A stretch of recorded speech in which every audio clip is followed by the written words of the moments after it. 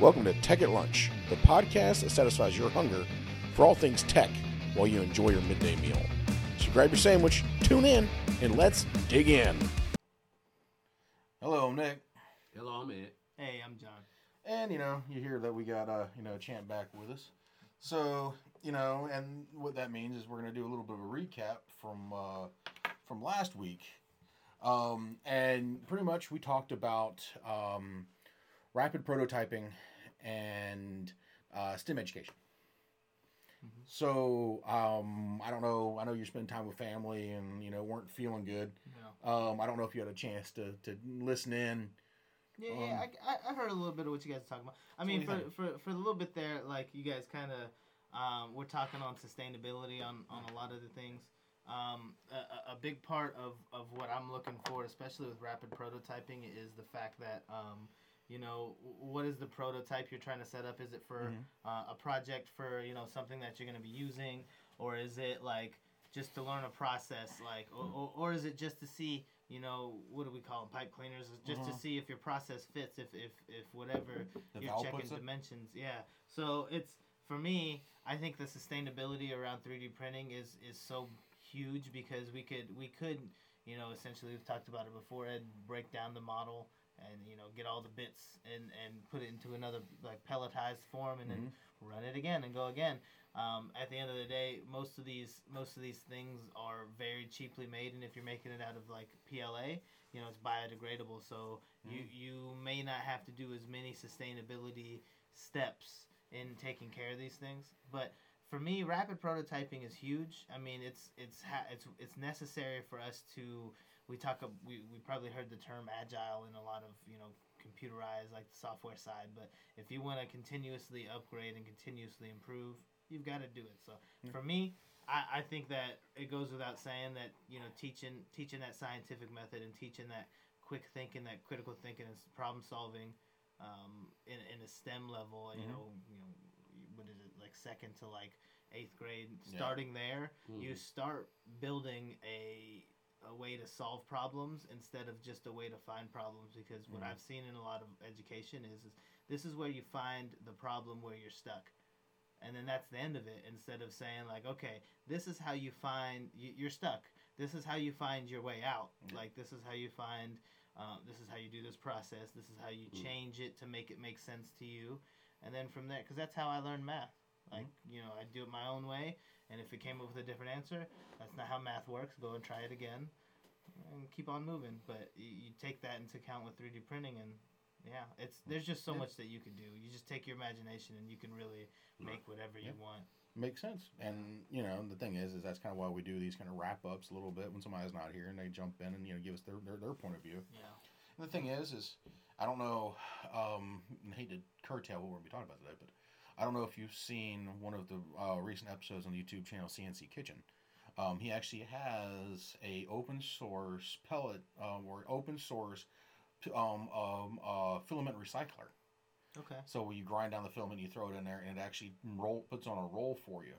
Oh, so it respools it. It respools and everything for you. Yeah. That's pretty impressive. I mean, that's sustainability. That's right. That's, in my mind, that's what I would have pictured as, like, okay, failed print goes in, this, purple bin, blue bin, whatever you want to call it, and then this bin goes back around, goes into this, like, we have we could do a hazmat type station, like, if you know if it's chemicals that can be, just exposed to the environment like that, or if it's PLA or PETG or something like that, then you got to have a process to, like, reuse it. Yeah, how to, like, it's got, to me, I reheat and make my PETG prints malleable with a heat gun just constantly, and reform if something doesn't fit right. So I would assume that it's just that easy, just to get it back to a temperature and then spool it again. Wow. You cut it into pellets and you throw it in this little thing and it spins it and shoots it out as a stream. It's actually pretty cool. But, and that whole thing kind of leads us into, this week's, kind of topic that we want to talk about is, MCUs and I guess we'd say the electrical peripherals of a printer or CNC machine or anything like that, of, say, advanced manufacturing. And, the sustainability portion of that, we're talking, e-waste. recycling if you need to recycle it, or using it for a secondary purpose that's not used in its current purpose. Maybe I would say one of the things that I see is a gap in any type of things when we start talking about repurposing or we talk about recycling or renewal. Mm-hmm. What I've seen is say in automotive, if you purchase a battery, you can return the faulty battery for a new battery and get a core charge. Yeah. Maybe an idea would be that if you buy the filament from a certain manufacturer at this point, because everybody has their own way of doing things, that if you send us back this amount and it's sorted, we'll give you a box. You send the box to us, and then we'll give you a percentage for doing that recycling for us. Or maybe we have to look at the formulation of the material so that the material itself is easily broken back down into raw materials to be reprocessed does that. easier. Yeah. But it should be uniform. It has to be.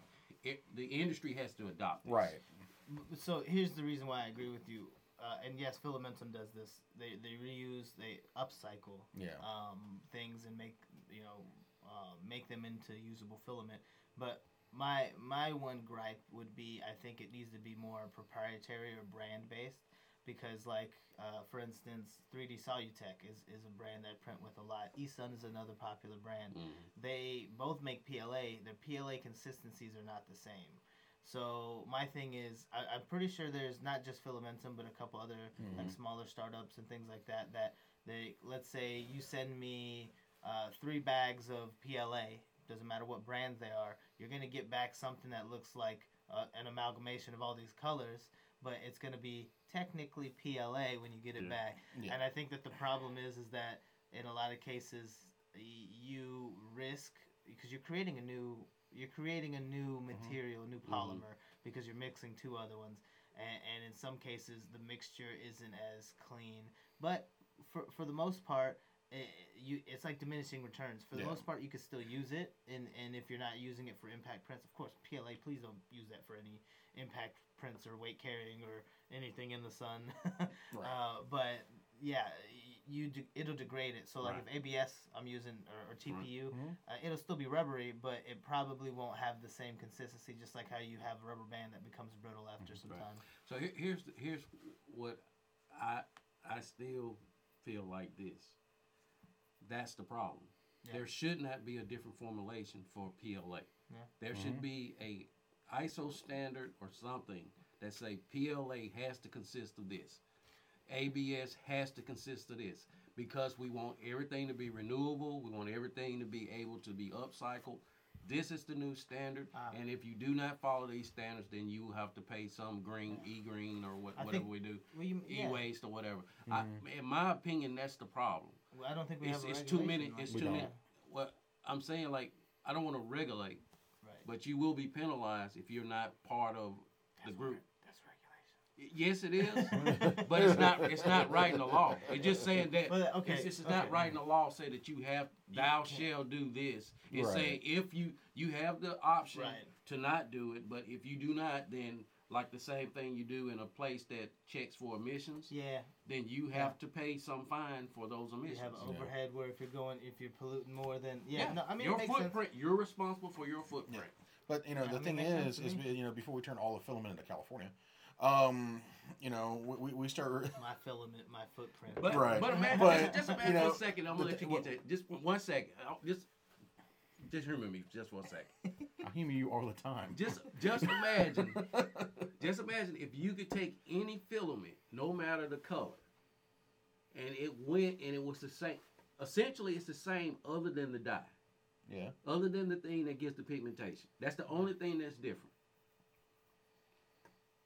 If I could send those things to any company, and that company can dump it into a magic machine, and the magic machine can add whatever it needs to add to give that strength that has to be for PLA, ABS, or whatever that product is. Do you know how much money they could save? The profit that they would make if they would keep an ecosystem that would do that. Instead of, hey, I want a proprietary this, and corner the market. Mm-hmm. Corner the market ain't doing nothing but filling up the rivers and the ocean over there by India. Yeah. With But, stuff that but people can't go ahead. work on. I just had to say that. Well, the thing is if you think about it, that majority of the filament that you can buy on Amazon and other places is not made in the U.S. So that's where it turns into the issue of having to have a global standard. That's why I said ISO. And I can tell you a bunch of countries that don't follow that. Yeah, it's true. But so that's where your problem lies. And then the thing is, if anybody wants to skirt the ISO standard, they have it produced there and they bring it back. But there's ways around that too. There are countries that try to do things with blood diamonds, right? Yeah. And for the most part, yeah, they can do things in the black market. But if I want to be a legitimate company, then normally it's frowned upon. Well, the good thing is like I think it's called like we'll get to our topic of the week eventually. I think it's a company called My Filament. I saw them on YouTube the other day. I was looking into them. They're a U.S. based company, and they said, okay, cool, this is what we're gonna do. They're eventually going to get the cost per roll down to $10 a roll, made here in the U.S. However, the first thing they're going to release is clear. Like, why? Because that is the original color that PLA comes in. Yep. And they're like, we want our customers to audit us. Tell us where we're screwing up at. Send us back the information. Let us improve and let's build on this. And then they're going to slowly but sure, and they have their own print farm, so they utilize their own print farm. You know, the good thing is about most of your U.S. manufacturers, and I know we do see some in the Chinese market, you know, that if they produce their own parts, they have a pretty good, filament. Pretty much like if you go to the Czech Republic, you start getting into Prusa Research and Prusa Filament and stuff like that, where they produce their own stuff. I think it's known for quality. Right. Though. I think if the company produces parts or produces prints with the filament that they make, it produces a higher quality filament because you have to use it yourself. Yeah, I think that's yep, because your quality control. Right. Yeah, I think that's the thing is like that's exactly right. You become the quality control, and if you have to use it, you need to make sure it works. And you have to find your own recycling function because you ain't gonna throw it all back into the into the bin. I mean, I think currently there's not. So first off, there's not a standard like that, of course, which is why we're in the state. I think in a lot of cases too, people use so many different. They use more chemicals to make these colors and things like that, and it becomes a dangerous thing. Like if you mix two things that are PLA and they use like a different chemical or reactive chemicals to make the color that they have, and you put them together, you might cause some unintended chemical reactions. But like I mean that's the point. You avoid it's safer. You make it more sustainable because you're making exactly what you need instead of making a lot of everything. So you have it. I mean to me. It needs to be done. It needs to be a standard. I agree with you. So here's the argument: pellets or rolls. I say if we got rid of rolls and we went to pellets, standardize the pigmentation. So here's the standard colors for pigmentation, just like sort of like a copier or sort of like a printer. It has some things that make the colors. Yeah. right. We have these base colors, but the base is the same. Everybody has the same base pellets. I think the pellets work better. You go to a pellet system that works somehow where it can generate. Maybe the plastic is just molten and we use a heated jacket hose, and the heated jacket hose delivers the material to the hot end, and you get everything and you get rid of the roll. So I can just basically have a container that dumps in the pellets. The pellets do what they need to do. I get molten material. The molten material with a servo and some type of auger system to push it. So basically, we would take injection molding principles and turn it into 3D printing. And that's where I think we finally hit a point where we can, take the filament conversation and run right into the controller, side of the house, because you start dealing with pelletization of your filaments and stuff like that. You start having to have more motors for auger movements and stuff like that. So you have to have a larger MCU. And the good thing about that is technically, if you look at it cost per pound, your cost per pound for filament is cheaper by the kilo than it is per kilo of a roll. And all it is just a little additive. However, that's when you start getting into the fun part of, when you start doing your CF additive and stuff like that, which might be easier, but when you start really talking about your MCU configuration, that's when it will get kind of interesting, because most of us are using Clipper. Most of us are familiar with the Clipper ecosystem, and I don't think there's anything in the Clipper configuration that tells me to turn my auger on. Well, you can put it in. However, unless that's considered the extruder, which I think you can treat it like it's C# and name some things and kind of make it. It wouldn't be perfect, but you can treat it. I think it's there's some smart guys that came up with Clipper. Didn't exist right a couple of years ago, right? Yeah. And everybody was using Marlin. Yeah. Marlin, And then they came up with Clipper, and look at the advanced things they did with Clipper. Mm-hmm. I think I think all it is an extruder, because I think they look at the auger as an extruder, and then they go that way. Everything's piped in via vacuum, into the hot end, which for me, honestly, one of these days, sometime over the rainbow, I guess, we'll eventually build, because I have open source plans to build, an auger type. 3D printer, nozzles and stuff like that, and actually, use pellet. Yeah. And a lot of times you start talking about like robotic 3D printing. You're talking about. Well, here's the thing: is that I don't know if you ever dealt with gluing systems. A little bit. So basically, gluing system has some of the same properties of plastics. Yeah. Elastics. Pumps and stuff like that, yeah. Elastonometers, I think it's. Yeah. Elastonometers. Here's the thing: if I have a heated jacket that's over a hose, I can have my system that's delivering the material just to the hot. We don't change nothing with the hot end. By the time it gets to the hot end, it's cooled enough because of the jacket. So, let me take that back. The hot end will change because we don't need the gearing now. Mm-hmm. So we get rid of the gearing. So it would be actually another motor at the head, and it would be a motor that's delivering the material from the auger.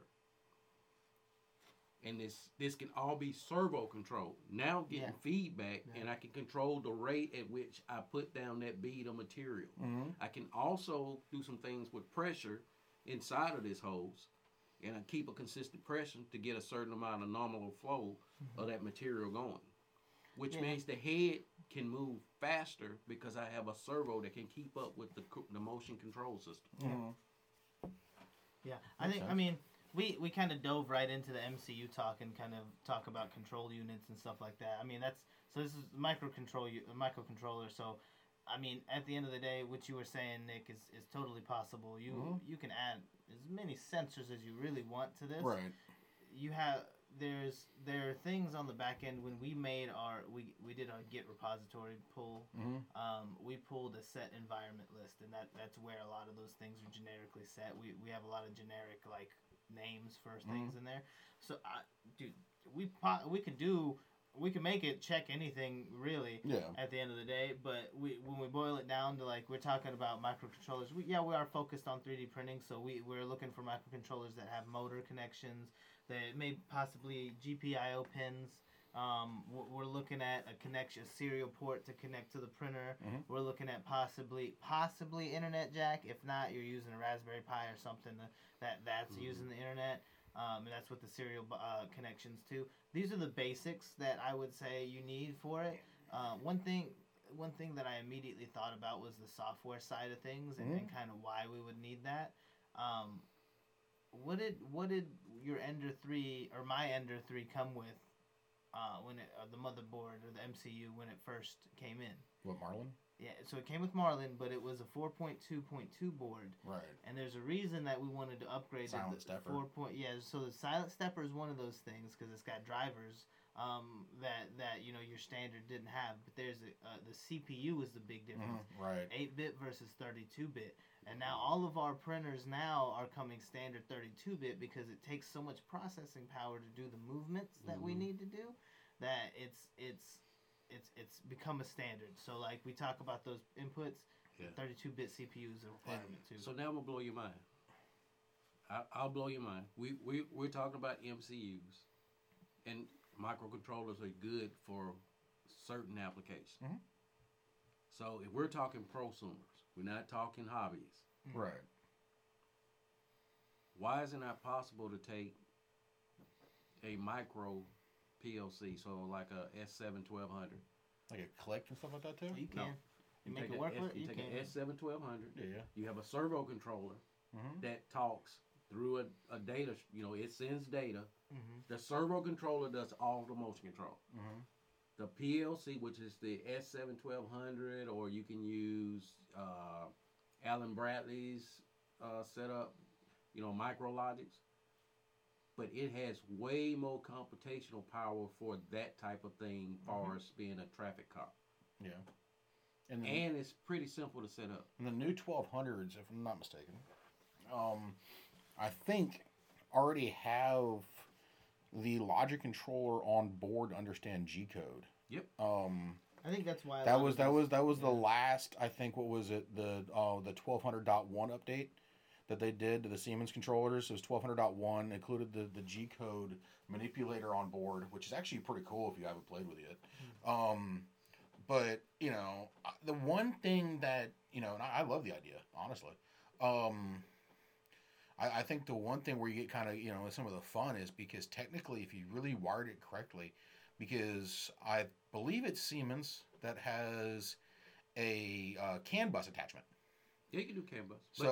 But it's not necessary because ProfiNet. Right. You don't need the CAN bus for this reason. The reason why I say that, and the only reason I say that is because sometimes your hot ends, if you're not driving the extrusion process, like the extrusion fan and stuff like that, is all over CAN bus. But to reduce the load. So here's the thing: you don't need it, right? Because if I go to a servo system, right, the servo has feedback. I don't need something to do something with CAN. You can. I'm not saying you can't use CAN bus. Yeah. CAN bus is an excellent system for microcontrollers. Yeah. If you have a microcontroller based system, you want CAN bus. But if you're using a PLC or anything like that on servo controllers, you want ProfiNet. You want something that has the capability of handling big chunks of data, and you're getting feedback. Right. You're getting real-time feedback from a servo that can adjust itself. Yeah. And that servo accuracy is way better than any step motor. A step motor cannot even get close, not even in the same realm. Yeah, you're talking robot control. Oh, I know. Yeah, I know what you mean. Yeah, I think we've talked about the difference before, but I mean, so actually looking at if listeners aren't sure about the difference between servo and stepper, like it's like having if you're familiar with sine waves, it's like having a sawtooth versus the whole sine wave. Like you're not going to get that full movement. You can't get the full movement unless you work with continual. You change the step pattern. It's called a stepper motor for a reason. It's a clear step.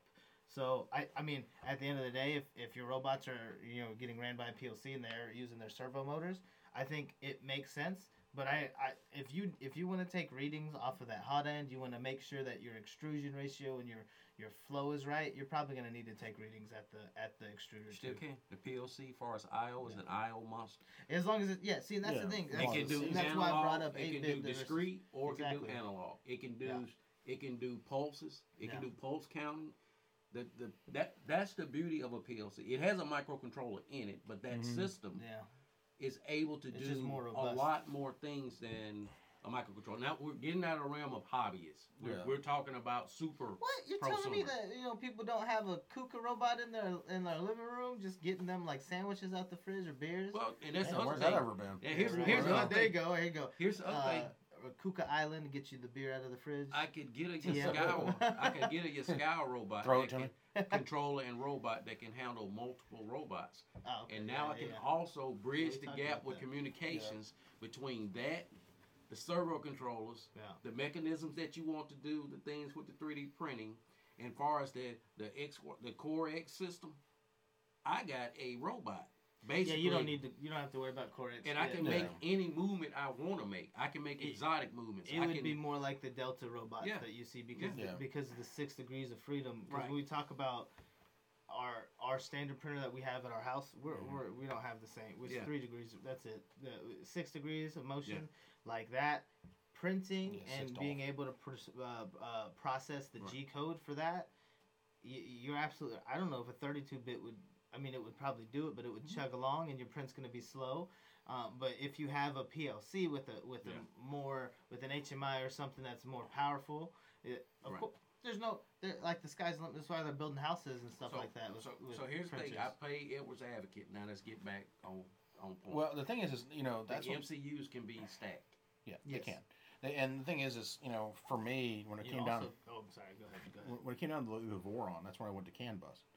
Because for me, it was reducing wire streams, wire loads, and stuff like that. That umbilical cord that's just sticking out now. Right. So, but it's easier to do, like, I'll tell you one thing. It's every time I do a hot end change, I change my hot end out, for a mosquito. And it was so easy. It was. I didn't have to pull a bunch of crap apart. I didn't have to go unwire my printer.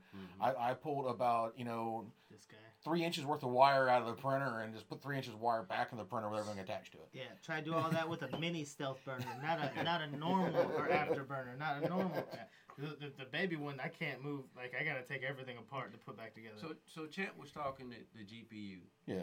So basically, most modern cars have multiple microcontrollers in them. Via CAN bus, these systems talk. So you could essentially have a controller for just the heating and the temperature and all those the signals. Yeah. And you could have an MCU for just the motion control. Yeah. And by separating the two and having two boards that communicate via CAN bus, then you could get near to what, say, a small scale PLC could do. Yeah, because the thing is a lot of that's coming from Big Tree Tech now. And this is how we're running mostly, anyways. That's why we pulled the processing off and put it on the Raspberry Pi instead of putting it on the MCU. The MCU should just be a call and response. Yep. It should be real time. Like this is my reading now, and your CPU or your computer, your HMI, whatever that's recording this data should be the one that's like, okay, well, I need you to go this. You're this far out of spec. I need you to go up or down. And the MCU should just be the response. Which that now leads me to this question: Big Tree Tech, came out with a motherboard that has the Pi type of interface already pre-built in. Really? So it's a bolt-on. It's included in the package when you buy it. Plug and play? It's plug and play. Everything's on the same board. You don't have to worry about multiple boards or anything like that. Everything inside of it. Then, what is it? A couple of weeks ago, they released the Kraken, the motherboard. People don't know what the Kraken is. Can you just give us a background? the big sea monster. The size of the sea monster. Yeah. For the Big Tree Tech Kraken, it's built for the new Voron printer that's coming out next year. Okay. The Voron. Yeah, it's gonna have 4 beds instead of 1. And it's also gonna be all on ball screws. Oh, we talked about that. We were talking about that at work. But the thing is the Kraken itself has 8 driver motors installed, pre-installed already. It's 24 volt, and it can handle 2 power supplies because the new Voron printer is going to require 2 power supplies of the same size that's running mine, and not the 24 volt ones in the middle. That one's just for the hot end. So pretty much have 2 printers. I wonder why they just didn't go to, like you remember the old PCs we used to build that had multi-tap voltages. Why don't they just go to a 48 volt power supply? Well, get a modular, with the 48 volt power supply. Kind of like some of the Humvee systems that split off. Yeah, the good thing is about this one, it is 24 volt and it's 48 volt compatible. Okay. The only reason I think they did the 2 power supply on the demo model is for kick down voltage. When you start kicking down going into your hot ends. Because your hot end can't handle, the hot end board itself cannot handle 48 volts. Yeah, but they could just use a voltage. Right. They could use a voltage regulator. But I think for them it was just easier to do the startup with. I don't think they had a 48 volt power supply available because it was a US based printer. So I think they're working on getting those developed. Yeah. So that's coming out for the new Voron. It's also if you look at the Big Tree Tech Kraken, the board itself is absolutely insane. It's a monster. Yeah, what's it? So what's its predecessor? The octopus. That's The octopus. The closest thing that's it's an advanced octopus. So and the octopus only had 6 drivers, right? Right. 6 so motor spots. I think you can still pull it up on Big Tree Tech. If you look up, I know since you're sitting in front of your computer, look up Big Tree Tech Kraken. And I hate to hijack it with this nerd stuff, but it's a board that takes everything everybody's wanted pretty much and made it an oversized board and says, here you go. Yeah. See, it's not like I don't like the I gotta have 2 power supplies because I think that was only for the demo. Oh, okay. They haven't released the BOM yet. The BOM for the Voron printer is coming out towards the end of the year, and they're still working on that to get it down to 1 power supply. Oh, okay. So they're still working on it. Yeah. However, the board itself can handle 2 power supplies. It has the ability to do a kickdown voltage if needed. Okay. Which is absolutely awesome. And it just curious, just keep on this track. Like from what I've seen from even industrial or even commercial or even the PC base, you can simply put in voltage regulators. Yeah. And the voltage regulator can either be a smart regulator where when I plug up a device that's certain impedance, it say, hey, this is a 12-volt device. Yep. Hey, this is a 24-volt device. To me, it would have been nice, or it would be nice if they incorporate a way to say, hey, I have capabilities to run 48, 24 volts, but here's a tap for this voltage for this type of thing. Here's a tap for this voltage for this type of thing. Makes sense. Or move a jumper. Yeah. If you move this jumper, then you can get that configuration. Yeah. Then I don't have to take up space with 2 power supplies. Right. Or make 1 big power supply. There's 2 power supplies. Yeah, that makes sense too. That's good too. Didn't take up less space. Right. You know, and it's funny because, you know, as we get into the bigger and badder and stuff like that, when we start talking about machines, you know, Vorons are considered hobby machines. You know, well, prosumer machines, I think now is what we're really calling them. But you start getting into, you know, some of your commercialized printers. But then you really start getting into the fun of when you start getting... I think it's called Manta. Oh, no, that's not it yet. Well, this one's got a whole bunch more than the octopus, though. But I didn't see any pictures of it. But, I mean, they're coming with the ability for you to load Linux onto the board, the MCU. So this has the ability to run your Linux environment. If you want to do like a GUI environment, you can run one. It's probably going to be some type of form of Armbian, like or Linux or something like that. To be honest with you, today it's not even necessary to have a Raspberry Pi. And I'm a big proponent of Raspberry Pi. You can get a thin client, and a thin client is 10 times powerful than a Raspberry Pi. Yeah. I'm gonna be very honest with you. I have an Orange Pi. It's there's a reason it kind of benchmarks is similar to a Raspberry Pi, but was a little bit underwhelming in some sorts. For what I'm doing, I don't need the power of a Raspberry Pi 3B plus. Not that much. Arduino has already started developing their own board that does PLC control, and there is an industrial version that they have now. Okay. Yes. Well, I mean, and this is the thing too, because we're talking about MCUs. I mean, Big Tree Tech is the one that I kind of swear by. Like, of course, the Octopus is something that they make. It gives you more plugins for your motors.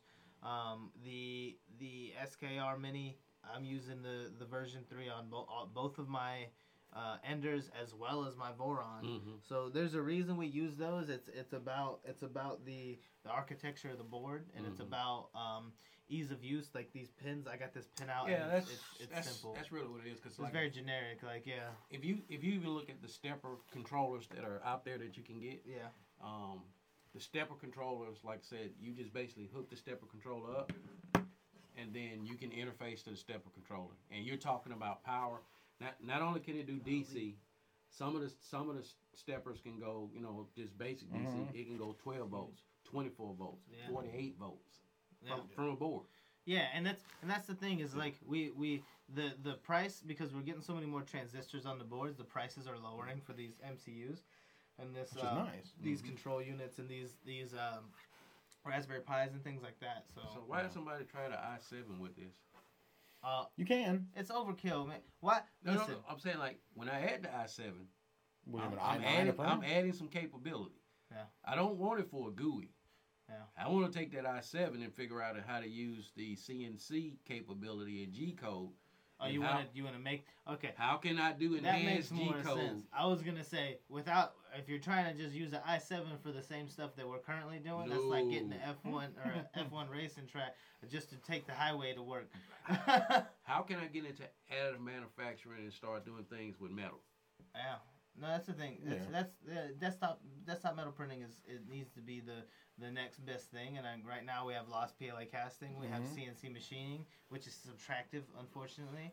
I tell you, the setup we saw, it totally blew our minds. Like I said, and we kind of jumped a little bit, but additive, subtractive together.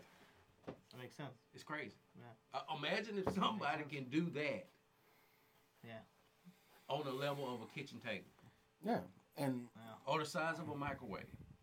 Yeah. And the thing is to get into like pure additive, like pure metal 3D printing and stuff like that. Like what we saw is what $100,000 for the lowest model. Yep. So people can get into it. It's expensive to get there, and it's a little less messy than lost PLA casting, to be honest with you. And it's what can you do with it? Right. If I have something that's broken and I need to repair it, I can use that to repair something. To build a material up and then mill it back down to spec to repair something that I have to use on a car. Yep. Yeah. No, that makes sense. And I think that when you start talking about and I know we're kind of going long in the tooth, but no, we're not too bad. When you're talking like MCUs and stuff like that, you're talking and this is we'll go back to the cost thing.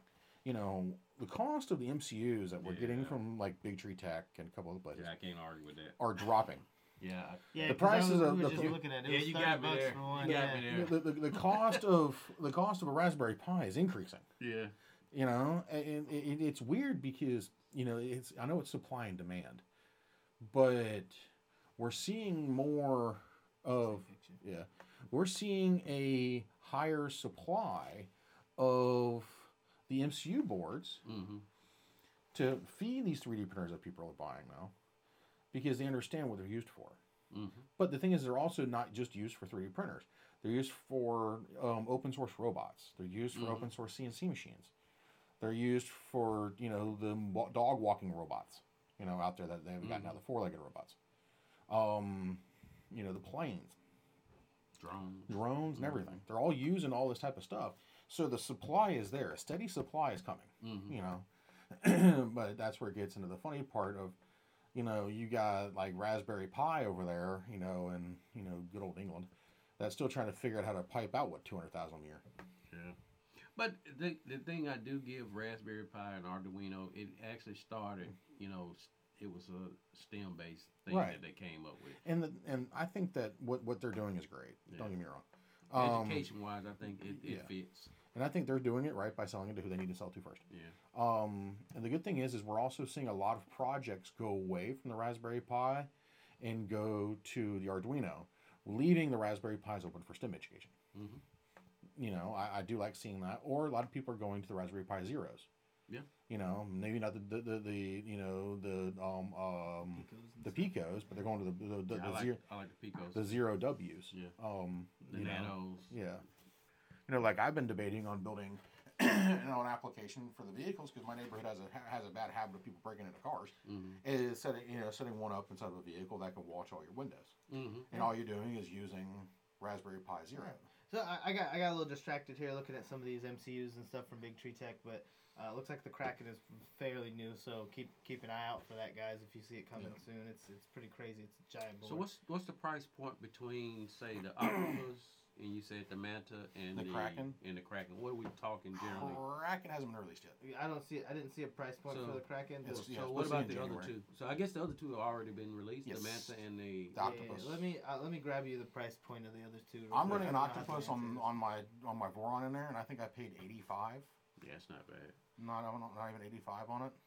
I've had to buy it twice. Manta for Ender 3 is $45. If you want to get anything that's bigger, it's gonna come with more parts. Of course, it's gonna be a bigger pocket. You get HMI and stuff like that. Yeah, with the HMI, with the Manta board that has internet capability and the stepper drivers, is $80, $79.42. That's affordable. That's not bad. I don't. Yeah. I mean, with it looks like a touchscreen board. It might not be touchscreen, but it looks like a pretty good interface. Better than the standard that you get. With I mean, like I said, it's that's really for the price. Yep. That's not bad. And see, the thing is, all those can run ROS. And yeah, it even says here for Clipper or Octoprint, perfectly for your Ender 3, and it tells you exactly what compatibility it has with some of the other steppers and the drivers. And so, just in case we have somebody, well, what's ROS? Explain them in briefly. Robot operating system. Okay, there you go. Briefly. Yeah, briefly. We don't want to go down the rabbit hole. But I'm just saying, in case somebody listening, or what is ROS? It's robot operating system. It's an open source robot control system. This is like where the makers kind of like operate and live is an open source. I mean, we can make things proprietary, but that's not how we got to where we are. Right.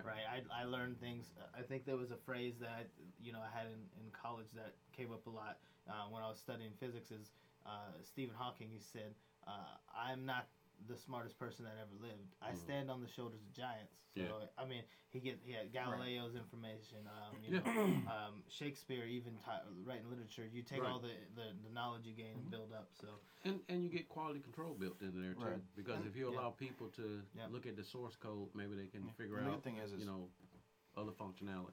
Work with these guys, support them, support what they're working on. ROS is 100% open source, and you can work with those guys too.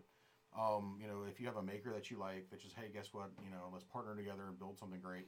Yeah. Partner with them. Work through their process. Both make a little bit of money. Have a little bit of fun with it. I accidentally clicked something. I was reading articles, and it's talking about mind reading AI. And they're like, don't worry, it's non-invasive. But you said mind reading though. Right. Well, does it look at your search history and go from there? No, mind reading probably from like. It looks like it's just. They take brain waves. Yeah. That they've said, hey, this is the activity think that happens. Of this word, and then we're like, this is what your wave looks like, and then it makes it that. That's what it looks like. Yeah. And we'll eventually get around to AI. Like I said, machine learning. I gotta close the laptop because we'll just keep looking. Look up scholarly articles. Read them. So I say final thoughts on just MCUs in general and we'll just go around the table. Yeah. What do you guys think? How far we come? Where we started, how far we come, and where we're going. I want to go first.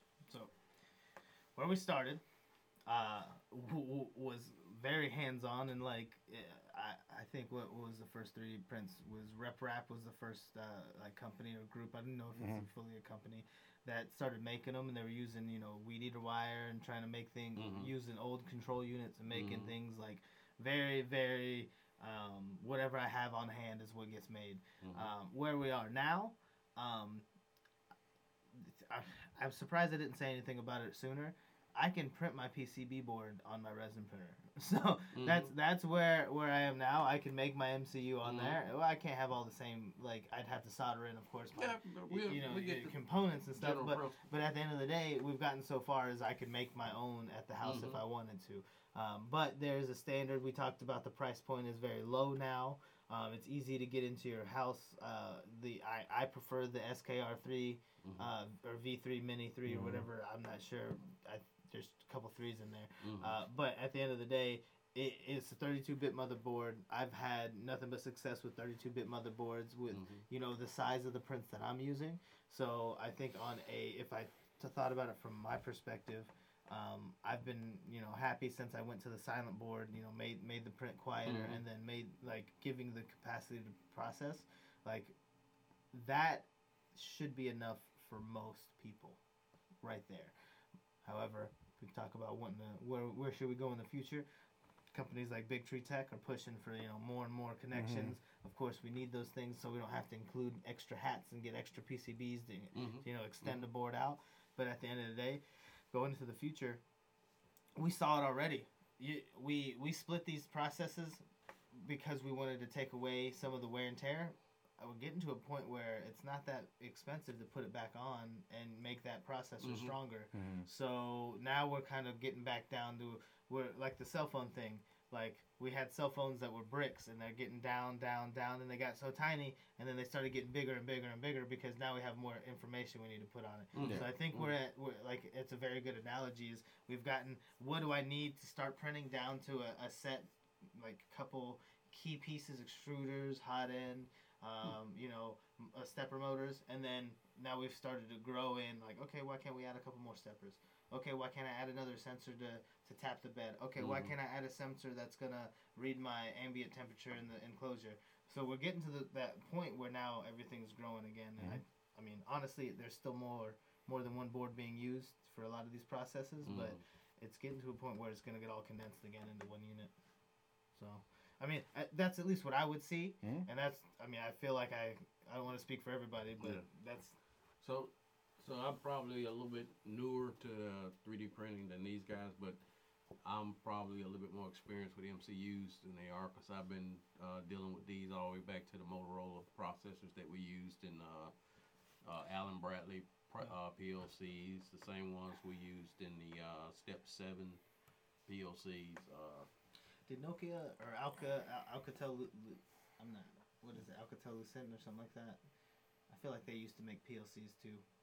I could see you with the Nokia phone. That's the only reason I bring it up. No, that's it. What, breaking concrete and drop it? So the major players as far as PLCs is hadn't really changed. Yeah, okay. As far as the microcontrollers like Atmel, I think it's Atmel, and Motorola, and there's a few other brands. But in general, the Motorola type or the MCUs have been at 32 bits for a long time. And normally when a person goes to a lower bit rate, is either it's not necessary or the cost point. Yeah. So what I've seen from what MCU capabilities are is we're using them different, is where we are now. I think in the future what you will see is that you will have a MCU that will be able to have multiple MCUs in one package. And I won't have to have, so the same thing I was saying with the CAN bus system, I will eventually be able to have CAN bus on the chip. Yeah. And all that functionality can be in a chip. I mean, it makes sense. And somewhere in the future. Yeah. You have that whole system on a chip. Yeah. And then that one unit would probably control everything. Yeah, everything you need, you connect to that. Yeah. I mean, I'll let you go here after this, but one thing I'm surprised I didn't say earlier too is that you remember the Wi-Fi MCU that the dongle we were talking about connecting to the garage door to see if your door's open or whatnot. Yeah, you can run your printer off of that. Yeah, yeah. The crap. It's like an ESB something. ESP32. ESP32s. Yeah. Yeah, but I just watched a video today. I was like, he turned it on and made his Delta printer move with it. So I was like, oh, well, I guess you could use one of those too. Yeah. I mean, but that's the thing is, like, it's gonna get smaller and smaller, and then you really don't need too much to make it move. Clipper doesn't require a lot of space. No. But for me, I guess I kind of did a bunch of things a little weirdly. To be honest with you. Was used to using Raspberry Pis, PCs, and stuff like that. Growing up. But once I started getting into 3D printing, the first printer I got already had the silent board on board, so I didn't have to change that out much. And then, lucky. Yeah, well, the problem is I wasn't happy with what that board could tell me. Well, you also had tried 3D printing before, but not you specifically. You were right. It was near. It was my roommate's 3D printer, and we used his printer a lot. His printer did not have the silent board on board. So you knew what you didn't want. So I knew what I could hear from the computer room to my bedroom, and I didn't want to hear that. All right. So I went with a silent board. But the thing is that silent board didn't give me everything I want. I'm a data guy. So I want to see all of my data points I could possibly ask for, and build on that. Because for me, I like to learn, I like to tinker. If I'm not tinkering, something's wrong. So I immediately went to Clipper, and then incorporated the Raspberry Pi into it, and then built. And this is where we go into the next generation, the second generation of MCUs that I'm used to.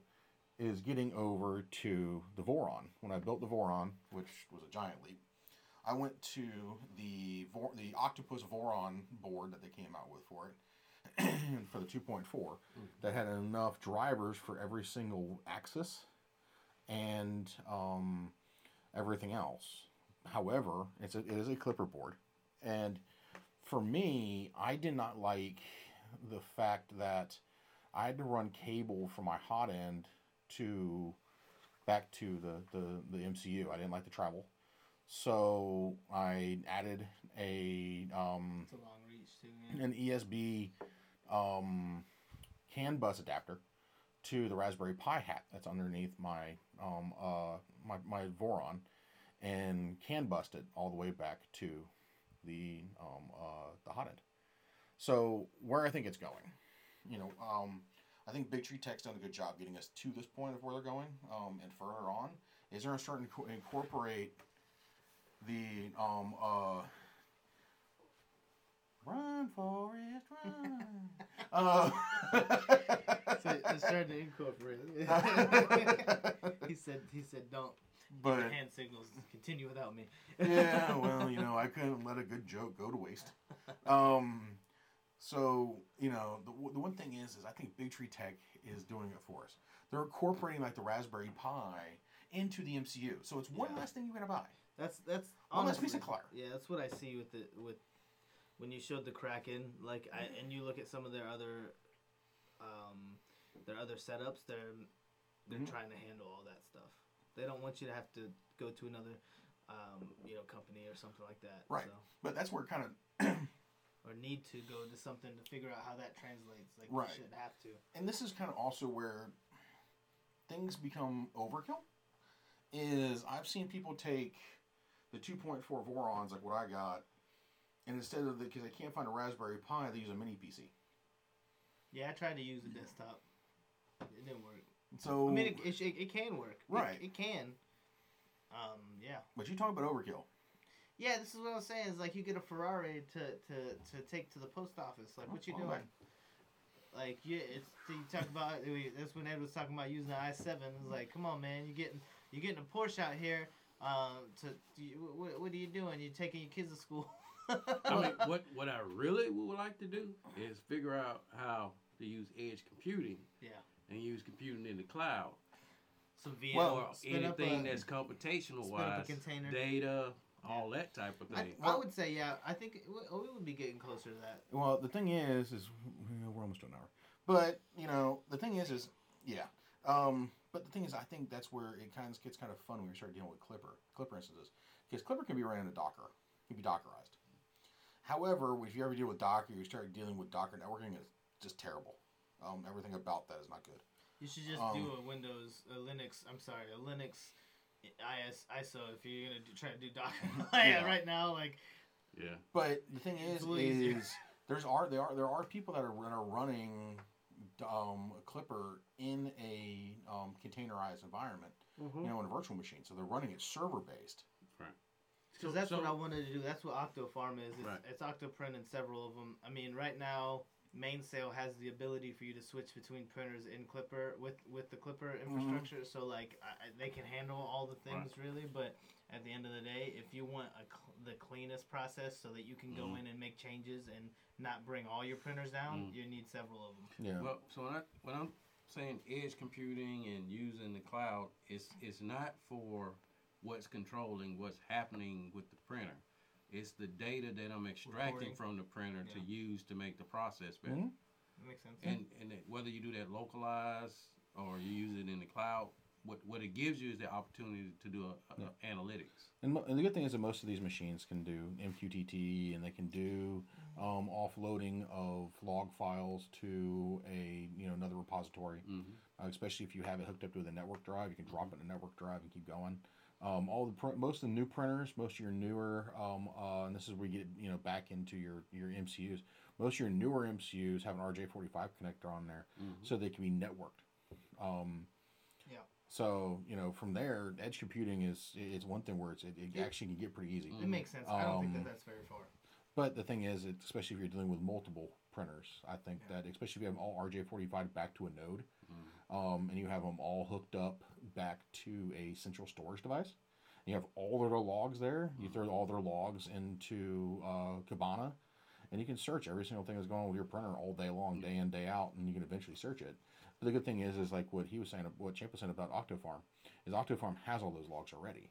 You know, if you're using Octoprint, which I'm really hoping for, you know, the love of all things holy, is they figure out a way to do that for Clipper. You got to code it in. What I've learned with the two is that Octoprint is really hey, here's your whole Grand Slam breakfast, everything that you need in a breakfast, and then Clipper's like, yeah, you can get eggs. You have to make your eggs though. Yeah, you can get some bacon. You're gonna have to code that in over here. Right. But you know, and the thing is you know, one's for more hands-on, the other one's not so much. Yeah. To be honest, and I don't want that to restrict either. Either you can build on. I don't want to see, you know, the fact that we got kids out there, you know, especially like STEM kids and stuff like that, who are extremely smart with these 3D printers, who understand Clipper, who understand all this, you know, have to, I can't manage my print farm, so, well, I'm going to go to a Bamboo, you know, because Bamboo can do it all from the Bamboo cloud, you know, instead of saying, hey, build a couple, you know, show how well you like STEM by building a couple, you know, smaller Vorons and networking them all together and run them in a print farm. That Voron's going to be more accurate than that Bamboo is 95% of the time. I think some of the problems that's gonna get some when we start, if you built it right. Something I see is we say limitations, but the limitation is the person. Right. If you want a turnkey system, yes. If you're trying to get kids to become engineers, then you give them that problem and say solve it. Yeah. Now that's what STEM should be. Not hey, here's a kit, push the button. Hey, turn the little dial, and then the clown pops out of the box. Yeah. That's not it. That's not educating anybody. I hated jacking in boxes. Now the funny part is you know, we talk about the fact that, you know, we start building software when we get bored, right? Yeah. And this goes along with eventually somebody's going to build it, probably one of us, because we get bored too easy. I was working on my paper for this class I was in, and I wrote a Python script to check my paper against the APA standard. There you go. Because I got bored. So you don't have to audit it. But, you know, the thing is somebody's going to build it, like you said. I think somebody's going to take Octoform and repackage it and go from there, because technically it does have an Octoform plugin for Clipper. All it takes is someone that's this is close but not what I want. Yeah. Like close but not exactly right. And that's kind of how Clipper, that's, you know, our slicer that we use, and we're way off topic now, but our slicer that we use, Super Slicer, is just like a branch of the Prusa slicer software that they usually use, because we were like, this is pretty good, but let's get a couple more things in there. So for me, like I said, I totally see all these things we're talking about, like you having to do this adjustment, that adjustment. It's going to go back to like when Windows was like, hey, you can customize this screen. And the reason it's going to get that way is because it's now a demand. And since it's a demand, just like people now can get streaming by plugging in a Amazon device in their television and putting in a password, connect to the Wi-Fi, and let's go. Mm-hmm. That's where 3D printing is going. Yeah. For consumers. Smart printing. Not for commercial, not for industrial, not for the space industry, not for military. But for education, consumers, hobbyists, prosumers, that's where it's going. It's going to be, you do a little bit of setup, and then you can either use voice recognition, or you can say, hey, type this into some AI model. Hey, AI model, can you do this? Yeah. And the AI model say, okay, this configuration works. Mm-hmm. Yes or no? You say yes, the configuration is put in place, and you go. It's going to be a plug and print system. It should be. I mean, that's what everybody's going towards, and we're trying to like get to a process that everyone can kind of follow. That's why we teach them kind of how to do these things. Yeah. But yeah, full circle. Yeah, you know, and everything's back to the same, back to square one again. You know, but the thing is I think that you know, before we get too off kilter here, I think that'll do it. We've about to hit an hour. Yeah, because we stopped talking about MCUs and just kept going.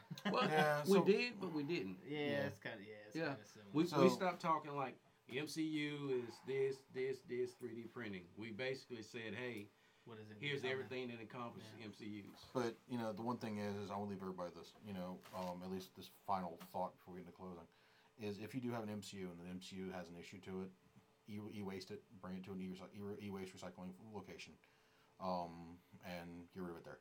Don't throw it in your trash. Don't do anything like that. Bring it to e-waste, same place you bring your laptop, and drop it off there, and they'll take care of it.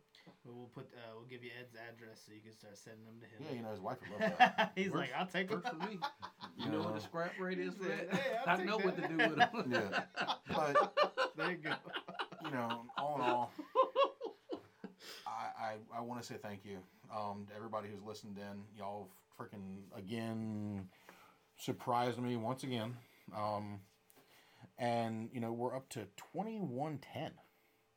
We were a little while ago. We were fighting for 2000. A long time ago we were fighting for 1. But we've made a little bit further than that now. And I just want to say thank you. Thank you for everything. Thank you for tuning in, listening. Wasting your time with us. And we probably got other things better to do. But we want to say thank you, and we hope that y'all get something out of this, just like we do. Have a good laugh, have some fun. Let us know what you're working on. Send us a message. Let us know what y'all are working on. DM us, send it to us, whatever. And also, if you're on Discord, you'll find us also on Discord. Vulcan R Tech on Discord, you'll find us on there. So go check us out. If you see us around, say something. So, that just leads me to, again, say thank you. We're definitely going to be working on some other things. You may see some more STEM stuff come up. And also, let us know, and I'm going to push this poll probably on X soon, if y'all want to do a live stream one evening, and we do a happy hour live stream where we just kind of talk about STEM stuff, and we kind of have a discussion about, where it's going, and y'all jump in and, let us know what you think. I'd love to have people from all over the world join in. I got listeners going all over the place. So, I'd really hope people want to join in. But, that's here nor there. Thank you. And I'll turn it over to the guys. So, I would like to issue a challenge to our audience. All of our 3D printing, prosumers, consumers, education, STEM guys. Next year, we want to do once a month basically a parade of prints. So we want images of something you've printed, so that we can have a gallery of the prints that have been done from our audience, so we can kind of see what everybody's doing. I think that's something we can do as a community. I think we've grown as a community, and I think it's something that we can do to show, hey, get interested in 3D printing. Here's some reasons why. Here's some gallery images, and if you have some prints and STL files you want to share, hey, we can even try to set up something where you guys can share some STL files you want to. We'll have to figure out the logistics of that, but maybe something we can look at. But the gallery, I think we definitely can do. It's free marketing. But I appreciate all the support, and keep listening. Same thing, guys. I think input's invaluable. We need to kind of be involved with the audience as much as we can. So anything you guys have, I wouldn't shoot anything down. You got an idea, send it our way. Discord's probably going to be an easy way to get it to us, but you have the website. Check out Printed Heritage and those things. Of course, it's that time of the year, Christmas time. It's easy gift to give. You can get a lithophane and make a nightlight if you need to, and send it to your family. So it's something that's thoughtful, something that's custom, it's not going to break the bank. So check it out, see if you like anything, and stay tuned, guys. We've got a few things coming down the pipe. So, and once again, thanks. All right, y'all. Have a good one. Bye. That's all for this episode of Tech at Lunch. Thanks for tuning in and joining us for this tech-filled lunch break. We hope you enjoy the show, and don't forget to subscribe on all channels. And also, you can find us on YouTube under Vulcan R Technology Solutions. And join us for our next episode, which gets published every Wednesday at 8 a.m. All right, y'all. Have a good one. See you later.